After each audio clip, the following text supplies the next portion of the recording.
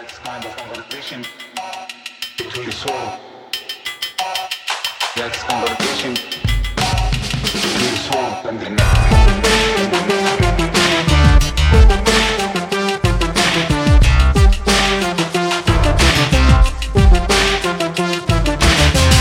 Hello, American Prestige listeners. It's Derek. I'm joined, as always, by my co-host, Danny Bessner, and we are very lucky to be joined by Samar Al-Balushi, assistant professor of anthropology at UC Irvine, contributing editor at Africa as a Country, and non-resident fellow at the Quincy Institute.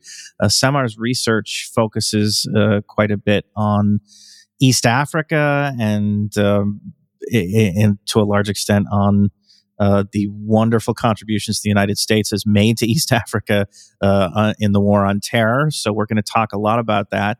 The Somali government has apparently asked the U.S. to increase drone strikes against Al-Shabaab, the Al-Qaeda-linked group that it's been battling for quite some time. So we're going to talk about where this all started, how the U.S. came to be involved in East Africa, and kind of work up to present-day Somalia. So Samar, first of all, thank you very much for coming on the program. Of course, it's great to be here.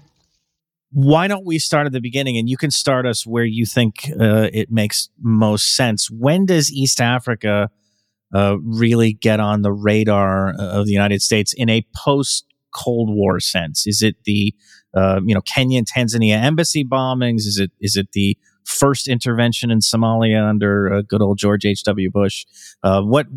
Where's the point at which we can start to tell kind of the origin story of the U.S. in this region?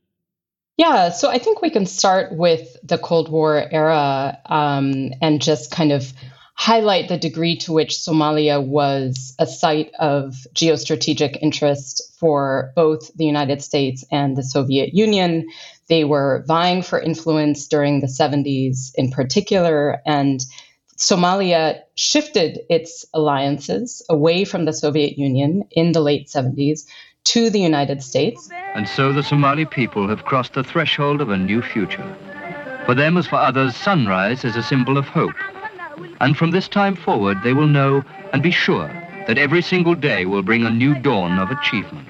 And very soon after that, Somalia became the second largest recipient of political, military, and economic aid from the United States on the African continent. And the leader at the time, Siad Barre, used that aid to build what became the largest army on the African continent.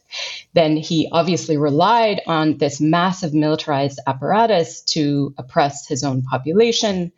And Congress came under a lot of pressure to respond to the mass human rights violations that were taking place, and it actually cut off aid to the Siad Barre regime in 1990. Now that then set off a deterioration of the political context in Somalia to the point that millions of people fled the country, a civil war erupted. And in that context, the United States used the pretext of a famine in the early 1990s as a basis for military intervention in Somalia. It teamed up with the United Nations at the time, and ostensibly this was a humanitarian intervention. Now, if you look at the details at the time, you would find that, in fact, the height of the famine had already passed by the time the U.S. decided to intervene. But of course, most of the American public was not aware of those details and was compelled by this need to save dying Africans. Now, as we all know, that intervention took a very dark turn when I think roughly 18 U.S. troops were killed. The U.S. vastly underestimated Somali resistance to the intervention. And so in the wake of the Black Hawk Down incident, as it became known, the U.S. was increasingly reluctant to deploy U.S. troops to the ground.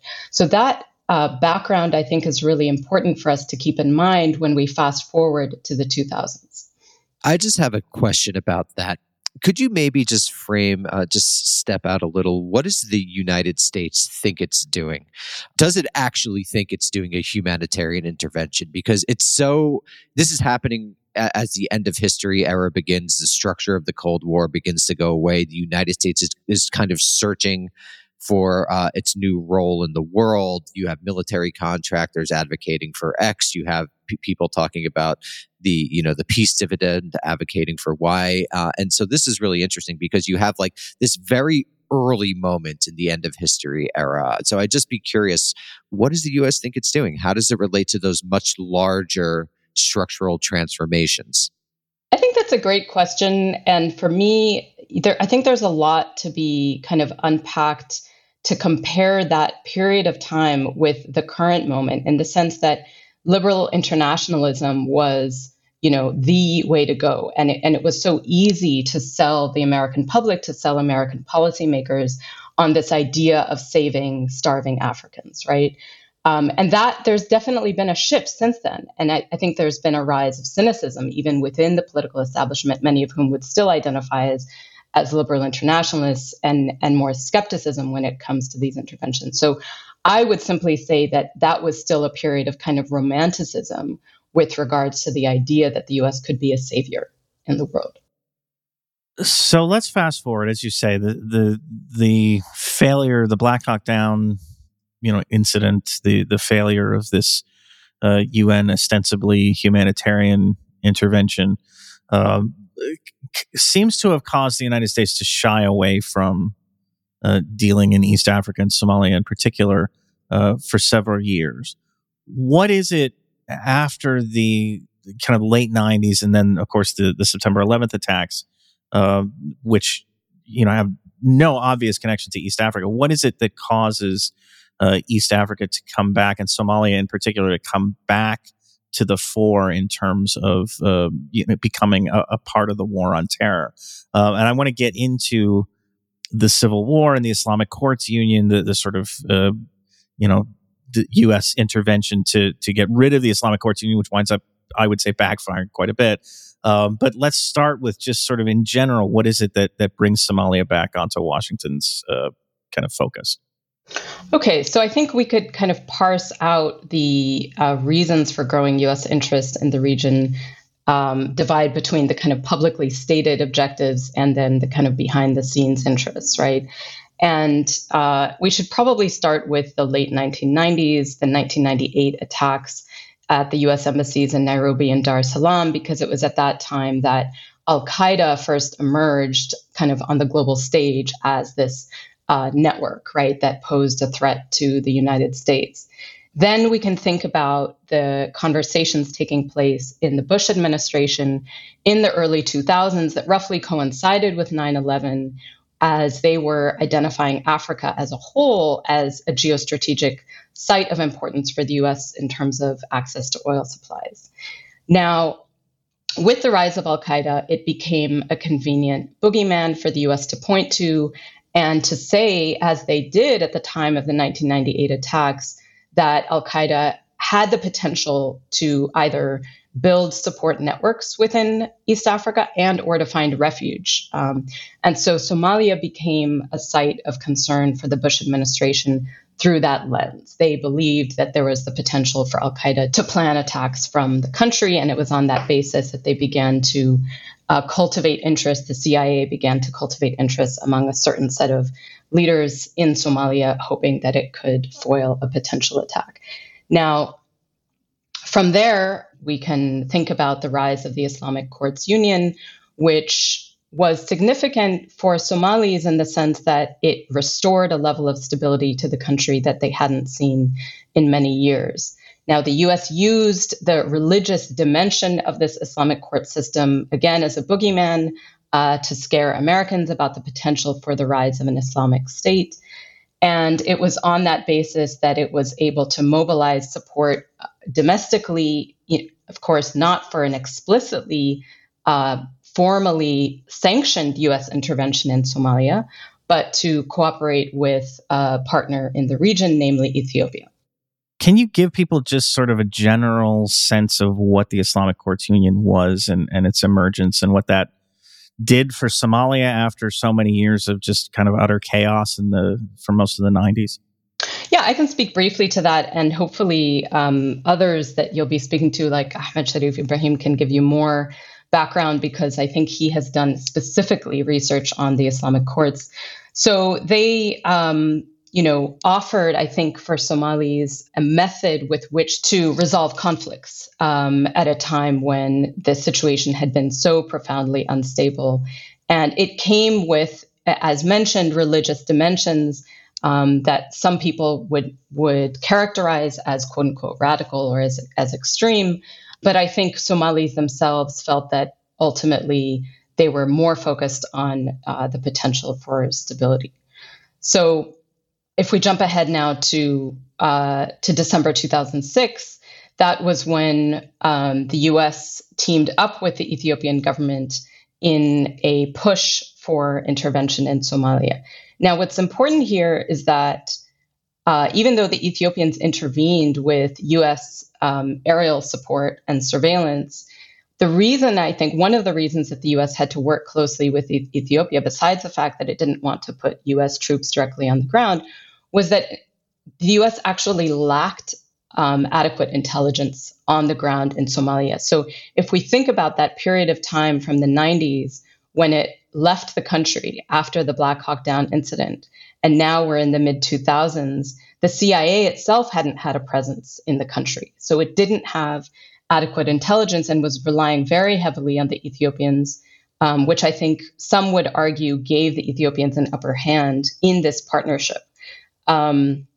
So the Ethiopians intervene December 2000. And for the Ethiopians, I just want to understand the Ethiopian motivation here. I mean, this is part of a string, correct me if I'm wrong, but this is part of an extended kind of on and off again conflict over borders, over the relationship between Somalis in the Somali region of Ethiopia and in Somalia. What was the kind of, what was pushing Ethiopia to want to intervene at this particular moment? I mean, I in the context of this longer, broader sort of conflict, what was it about this moment? Was it just that the United States was now interested in doing something, or was there something going on along the border that prompted this? So it was partly concerns around cross-border migration of Somalis into Ethiopia, but I would say that the larger concern, in fact, was Eritrea. So 2006, at the time, Ethiopia and Eritrea were still at odds. They had not reconciled. That was something that came much later, I think around 2018, 2019, when Abiy Ahmed came to power. Now, Ethiopia was concerned that Eritrea was backing the Islamic Courts Union and was potentially going to be working with the Islamic Courts Union to destabilize Ethiopia. So in many ways, this became a proxy war for Ethiopian concerns with Eritrea. I would say that was one of the primary motivating factors for Ethiopia, which the U.S., of course, isn't really taking into consideration when they team up with Ethiopia for their own concerns. So now, if we think about what transpires in the immediate aftermath of the invasion, one, there is no condemnation from the United Nations, right? And in fact, not only did the UN not condemn the invasion, they sat down with the United States and with other governments involved and said, okay, it looks like we need to set up a peacekeeping operation. So effectively, what became the African Union mission for Somalia served as a cover for what has now been a 15-year military occupation of the country. Ethiopian forces were allowed to stay. They were integrated into this African Union peacekeeping operation. So you might say that they were effectively rewarded for their intervention. And what began as a very small operation in the form of roughly 1,600 troops gradually metastasized over the years into a force that amounted to roughly 22,000 African forces from 5 African states that included Kenya, Ethiopia, Djibouti, Uganda, and Burundi. So what's important here is that the story we are often told about Somalia is one that focuses on 2 primary actors. We're told about the US on the one hand and al-Shabaab on the other. And every once in a while, we'll get a little bit about the Somali government playing a supporting role with the United States, right? But what's significant about the African Union is it's this massive force that involves 5 other states, which is itself funded by a whole array of actors, including the United States, the European Union, and other countries. Not to mention, we haven't yet touched on, but can get to the growing role of the Gulf states. So we have just this huge array of actors that are involved on the ground in Somalia that are rarely taken into account as we are assessing the situation on the ground. Let's talk about the emergence of Shabab from within the Islamic Courts Union and as a product, basically. I mean, they're now the great Al-Qaeda threat as far as the United States is concerned. They're the best funded, best armed, whatever. We have to be in Somalia to deal with them. It's this intervention in 2006 that creates Shabab. I mean, let's talk a little bit about that process and how they emerged in the wake of this, the Ethiopian, U.S.-backed Ethiopian invasion. Right. So we were talking about the Islamic courts earlier. What happened in the wake of the invasion is that segments of the leadership within the Islamic courts fled, and segments decided to form a more militant entity, which eventually became what we now know as Al-Shabaab. So since that time, Al-Shabaab has, as we've noted, grown. It is the direct product. And we could even take it a little further back, right, in thinking about the ways in which the CIA was funding and backing certain warlords as a counter to the Islamic courts. And what's important to emphasize here, whether it was the pre-invasion moment or the post-invasion moment, is the extent to which so many different actors are involved that we simply cannot talk of a very clean binary set of quote unquote good guys on the one side and quote unquote bad guys on the other, right?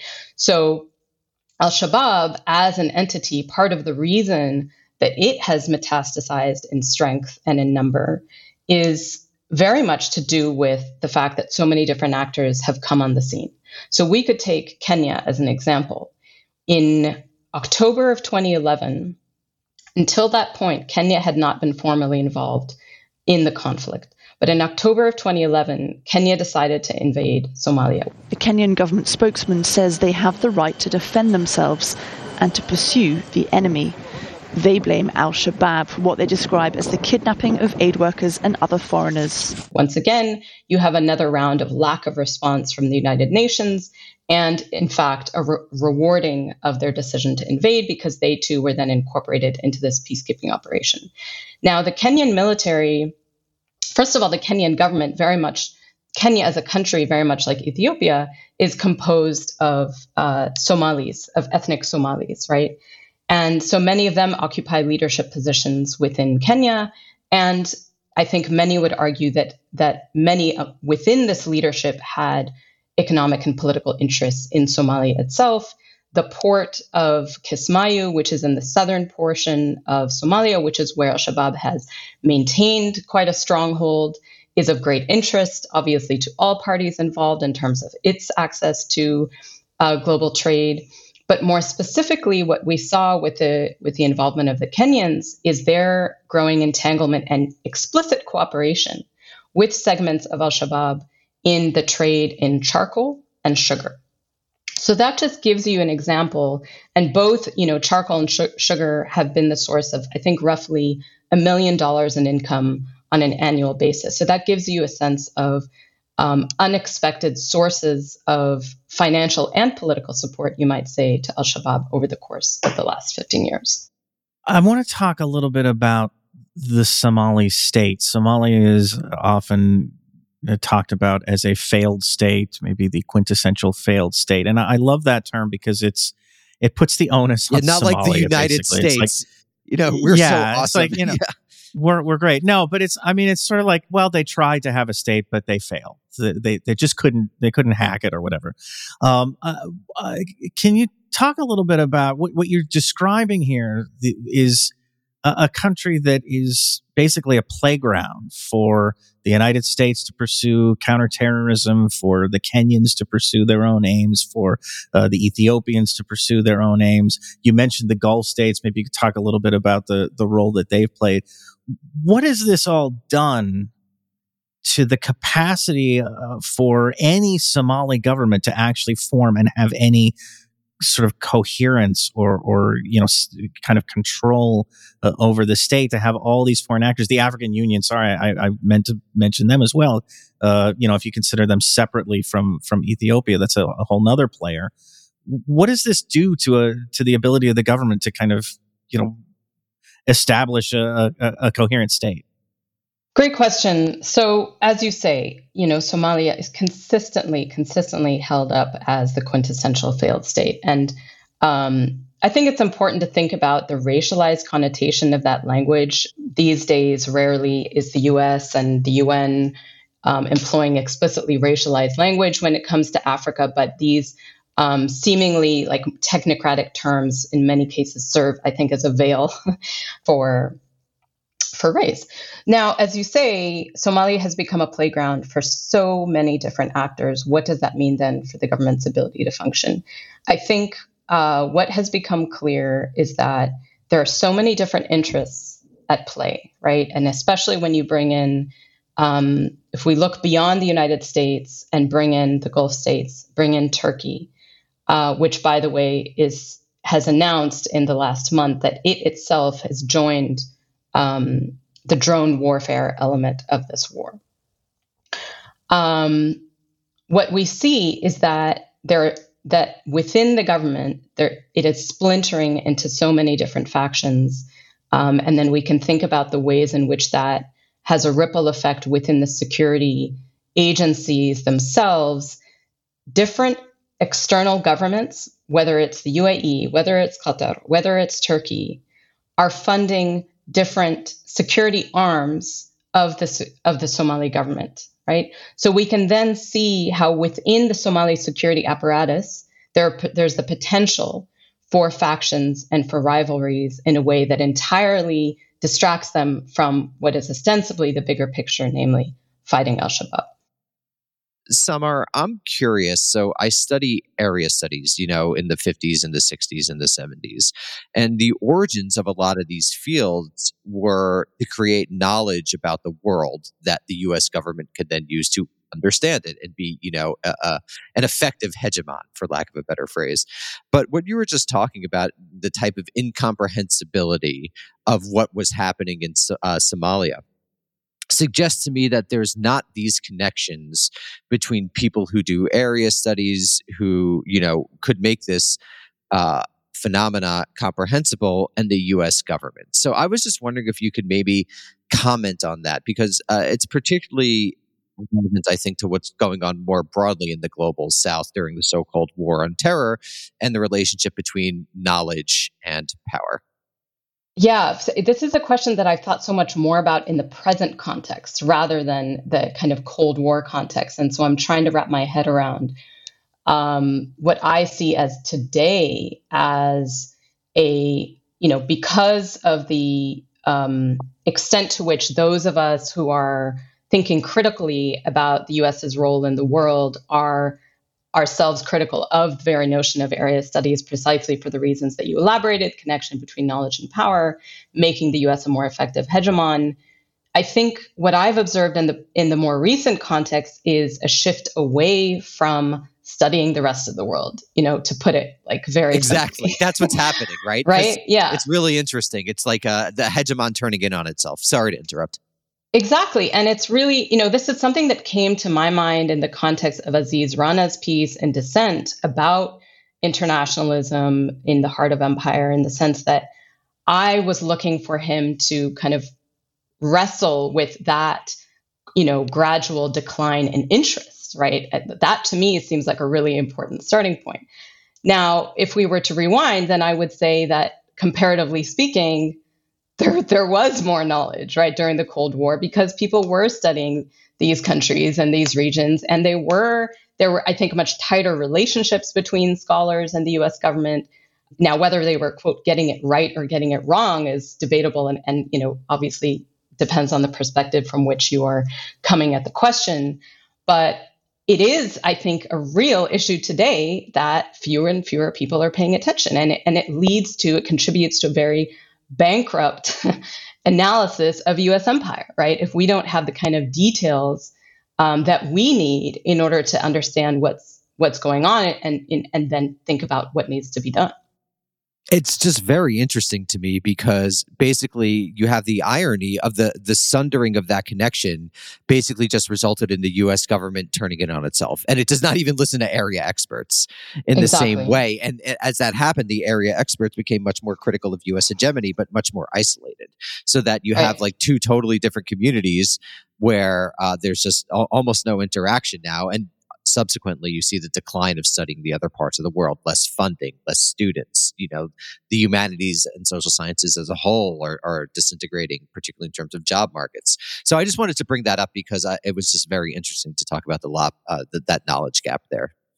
Yeah, and if I might just add briefly, I think what I see is the intervention I'm trying to make in my work. It is precisely to say that we need to expand our lens to the wider set of actors that are involved in this region beyond the United States. Of course, the US is a major player, right? And so when we think about AFRICOM, and that was something that we actually didn't touch on earlier, that has a huge relevance to the kind of developments from the late 90s into the early 2000s, because there was talk about creating something like AFRICOM in the late 90s. It finally came into fruition in 2007. And since that time, I think activists, US-based activists who care about Africa are almost singularly focused on AFRICOM as the primary force in the region that needs to be dismantled. And I would say yes, of course.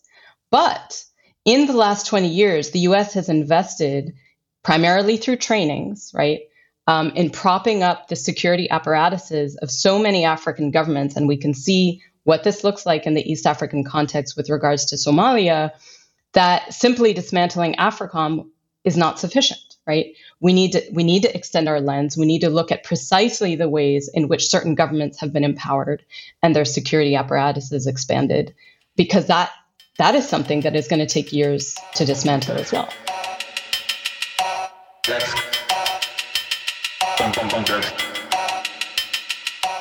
That's a wonderful segue, actually, because Africa was going to be my next question. Formed in 2007, so right in the meat of this period where we were toppling the ICU and giving rise to Al-Shabaab. And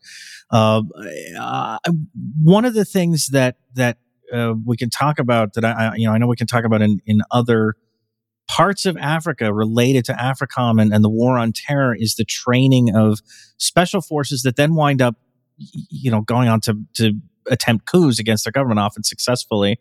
There seems to be a real connection there between U.S. involvement in training these folks and eventually, them toppling their elected governments.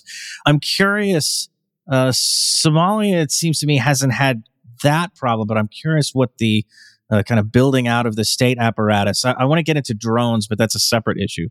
The building up of the military apparatus, the training that's gone into kind of supporting Somali forces. What kind of effect that's had on military-civilian relationships, on government stability, on just generally the Somali state as it is these days? Great. So I'm going to use this opportunity to focus in on Kenya, which is where I have spent the bulk of my time doing research in relation to the war on terror. And what's important about Kenya is that it is presumably, the polar opposite of the quote unquote failed state of Somalia, right? And when we talk about coups, when we talk about the US propping up governments, through military trainings in places like whether it's Somalia or in West Africa, like Burkina Faso, we tend to assume that it's only these kind of quote unquote failed states that are the problem. Now, Kenya is a democratic state. It is known in the international community to be kind of a regional anchor of peace and stability. Again, polar opposite of Somalia, right? And what we've seen in Kenya over the last 20 years, again, recall this was also the site of the embassy bombings in 1998. And so US security cooperation with Kenya it predated 9/11 in the aftermath of those bombings. And what we've seen more so in the last 10 years, since Kenya decided to invade Somalia, is a rise of the role of the Kenyan military in Kenyan public life and massive, massive investments in the military and in policing. Again, Kenya is not likely to be a place where we're likely to see a coup, but I would argue that it is precisely for that reason, right, that we would be inclined to just kind of pass over it and ignore it as a potential site of concern, that we need to be paying more attention. Kenya has been the site of a rise of extrajudicial killings and disappearances at the hands of U.S.-trained police and military. And there have been some really important investigative reports done on not only what is more widely known, the Anti-Terror Police Unit, which is one of those U.S.-trained and U.K. as well trained forces, but also the Rapid Response Team, which is a CIA-backed entity that, again, is engaged in these kinds of abuses. Now, Kenyan society has been so compelled by this war on terror that there's very little questioning, right, of these kinds of abuses. And certainly there's very little questioning of Kenya's role in the war on terror. And so what we're seeing in a place like Kenya is a widespread embrace of militarism and of an embrace of militarized approaches to political problems in a way that should be of great concern to all of us, right? And so it's precisely those kinds of seemingly contrasting places that I think should force us to de-exceptionalize places like Somalia. Let's take the narrative we kind of left off here in the late aughts with the creation of Al-Shabaab. Let's continue forward under the war on terror. How would you characterize overall, and we can get into the differences between the succeeding administrations, but overall the U.S. approach to Somalia, which strikes me as this kind of weird dichotomy of hands off, but also very hands on in the sense that, there's a lot of focus on drone strikes, the introduction of that, mostly under the Obama administration, which gives you the ability to kind of act like you're taking care of problems from thousands of miles away, but at the same time, allows you to repeatedly intervene militarily in this place in ways that could be, quite disruptive. What's your sort of overall view of the U.S. and the war on terror and what it's done to Somalia over that period of time?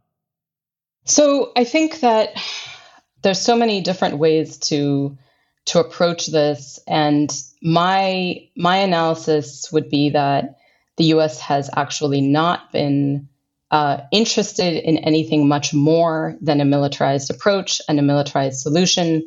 And it is partly for that reason that I think it finds itself scrambling now in terms of its ability to compete with other players in the region. Precisely because other actors have focused on other forms of engagement. Turkey, I think, has just been incredibly sophisticated in its engagement with Somalia, investing in vast amounts of soft power to win the Somali public over to the point that now, you don't see anyone questioning the fact that they're now engaging in droning the country. A Turkish military plane was used to transport several Somalis with serious injuries from Saturday's attacks in Mogadishu. They'll receive treatment in Turkey. And during the Trump administration in particular, my interpretation of the rise in drone strikes was kind of through that lens, in the sense that we don't have any other tools in our toolbox, right? All we know how to do is bomb. And it's through bombing that we not only are, ostensibly going after Al-Shabaab, but we're kind of sending an indirect message to our competitors on the ground, in the very least, in terms of, they need to watch out, right? You never know if you could yourself be a target. But that's how I have interpreted it. And over this period of time, I mean, it's I said this earlier, but this sort of rhetorical, focus on Al-Shabaab and these guys are dangerous. They're, the most powerful Al-Qaeda branch. They could, carry out attacks in the West. We need to be hyper focused on them. We need to be, bombing them, etc. As you say, this is like the only tool in the box at this point is drone strikes, and it hasn't. I mean, to my eyes, it hasn't worked at all. I mean, Al-Shabaab has kind of, it's had ebbs and flows, but for the most part, it has maintained itself fairly well. So is it fair to say, I mean, even on its own terms or its own stated terms, the U.S. role here has been a complete failure or nearly a complete failure?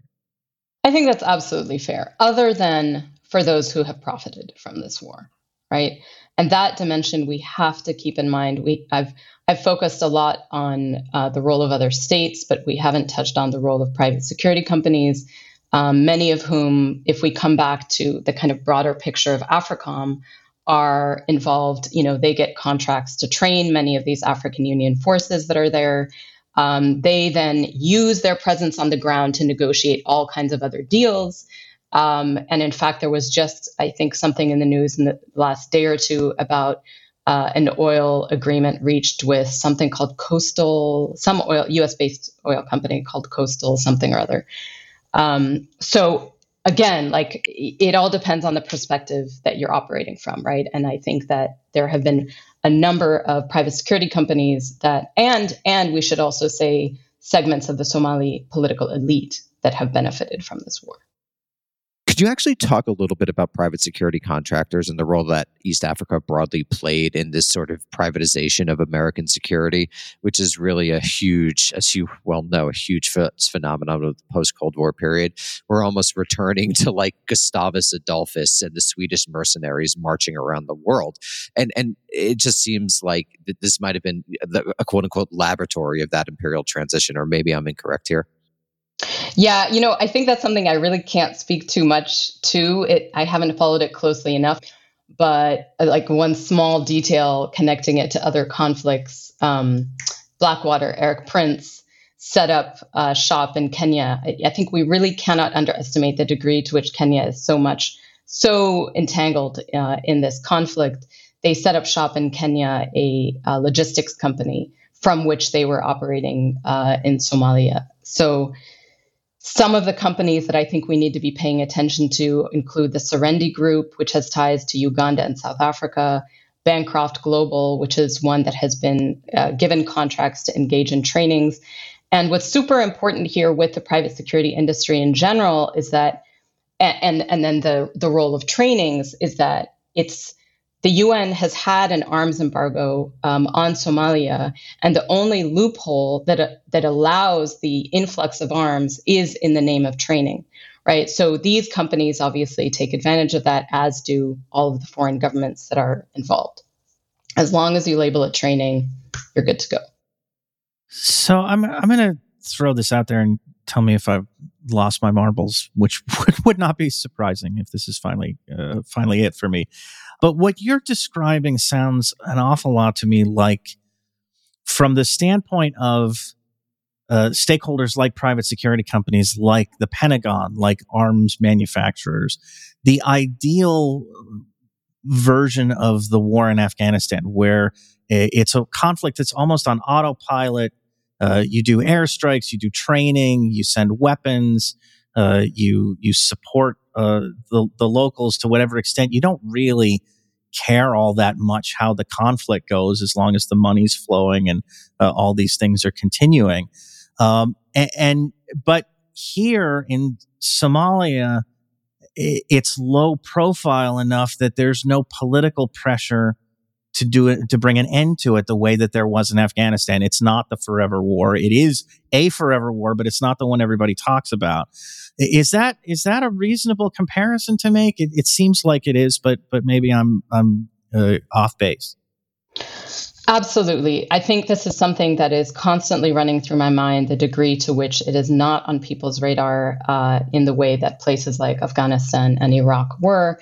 We have to ask why that is the case, especially given the news of the last week, right? So to come back to what you mentioned in the opening, there's actually two important pieces of news. One, that al-Shabaab attacked, there was actually two bombings back to back in Mogadishu on Saturday that killed roughly 120 people and several hundred were injured. It was a devastating attack, one that I think is unparalleled, with the exception in the last several years of the 2017 twin bombings that took place. 3 days prior to that attack, the New York Times reported that the Somali government had asked the U.S. government to basically remove the kinds of restrictions on drone strikes when it comes to Somalia and restore effectively the Trump era kind of flexible approach to drone warfare, which means that the US military would not need to seek White House approval prior to launching a drone strike in Somalia. So this is a call for all-out war. Now, there have been signs that the Somali government has already made a call for all-out war that, again, have gone very much unnoticed by Americans. In September, the president at a press conference said, basically threatened the entire Somali population, saying, you need to get out of any territory that is controlled by al-Shabaab. If you don't, consider yourself done. You're a legitimate target. So what we see is collective punishment of the entire Somali population, and the U.S. seemingly perfectly happy to go along with it. And I saw on Twitter somebody offered an alternative headline for the New York Times piece last week, essentially saying that what it should say is that the Somali government has asked the U.S. for, basically full support to do whatever the hell it wants and, to stay in power indefinitely. And that's effectively what we're seeing, right? Now, again, if we kind of come back to this story that one necessarily exceeds the binary of the United States on one hand and al-Shabaab on the other, and factor in the fact that Turkey is droning Somalia, factor in the fact that Kenya and Ethiopia and Uganda are bombing Somalia, right? This is the levels of destruction that are taking place that are going completely unnoticed and unrecognized because we have such a unipolar vision, because we're so focused on the US, right? That this inevitably contributes to the degree to which Somalia goes unrecognized as a site of endless war. There's one other piece to that I would ask you to comment on, which has been a feature, it seems, of the more recent actions against Shabaab, and that's the rise, I guess, or the emergence of a sort of localized resistance in the Hiran region, especially. And this is part of the reason I think from the Times piece why the Somalis say they're asking the U.S. to take the safeguards off is because they want more support for these sort of local communal militias, paramilitaries, whatever you want to call them, as they're battling Shabaab. And this seems to be something the Somali government is hoping will spread to other parts of the country. This is, this to me is a double-edged sword, and I don't want to make, I don't want to beat the analogy with Afghanistan up too much, but this is something that the Afghan government did too. It relied on local warlords, local militias in trying to deal with the Taliban. And I wonder if, you've been following this, what your feeling is about this kind of emergence of a hybrid local federal approach to the conflict. Yeah, I share your concerns about the potential parallels with Afghanistan. I do not see this going well. And, just stating it plainly, right? We're talking about empowering a wider set of actors to employ violent means to the problem, right? So in and of itself doesn't sound like a good solution. Now, again, what is important here is that the more people who are involved, the more interests are involved, the more potential for factions, the more potential to be bought off, right? So this idea that we can cleanly delineate between who is and is not al-Shabaab, the idea that anyone claims to have that clarity, right, about who is and is not al-Shabaab, whether it's the Somali government, whether it's the US, no matter how much intelligence they have, loyalties are constantly changing precisely because there's so many new actors coming in and saying, hey, let's work together.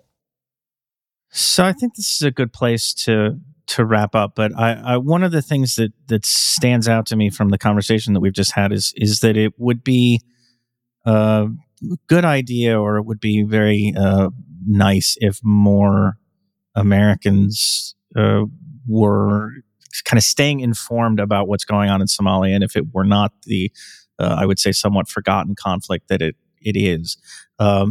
Where can people, what would you want people to do, people who are listening to this, to kind of, familiarize themselves with the conflict and stay more informed or active on this issue? So there aren't so many sources of critical information and analysis. Honestly, we need more. And so I would actually invite folks to do research, to do the reading of what is already out there. Africa as a country puts out some good analysis, and there are a growing number of investigative journalists. Amanda Sperber is someone who has been on the ground. I think those are important starting points, but I would also really emphasize that we have to be paying attention to the wider regional dynamics. And one thing I didn't mention that I think is significant here in terms of like a bigger picture sense of developments on the continent as a whole in parallel with the rise of AFRICOM, and that is that Gaddafi is really important here, and the removal of Gaddafi is really significant. So in the late 1990s, Gaddafi hosted a conference at the Organization of African Union in which he put back on the table the idea of a continental-wide African army. This is something that had been proposed by Kwame Nkrumah in the 1960s, and Gaddafi put it back on the table. Now, he did so knowing that something along the lines of AFRICOM was on the horizon in the form of, under Clinton, the African Crisis Response Initiative, right? And Gaddafi was soon marginalized within what then became the African Union, right? Because in 2002, they shifted from the OAU to the African Union. South Africa took a growing role in shaping conversations about intervention. And it was around this time that an entity, a continental-wide entity that once explicitly resisted the idea of intervention, right, and held as something very much to be protected, national sovereignty, put that aside in the name of peace and security. And this is obviously coinciding with not only the rise of AFRICOM, but with the rise of the notion of the responsibility to protect, right? So you have a fundamental shift in the African continent within these governing structures away from a principle of non-intervention to effectively an embrace of intervention. And so that shift is really important for contextualizing what was then able to happen in Somalia in 2006 in the wake of the invasion, the Ethiopian invasion of the country, as so many countries agreed so willingly to get involved. So again, this brings me back to, I think, this pitch that we need to be paying attention to the dynamics in the continent as a whole and beyond. Samara Balushi, thank you so much for coming on the program, and we'd love to have you back to continue this conversation because really this is a region that I don't think gets nearly enough attention as we've kind of as you've illustrated for us here. So we'd love to keep doing it. Of course, it's great to chat. Thanks.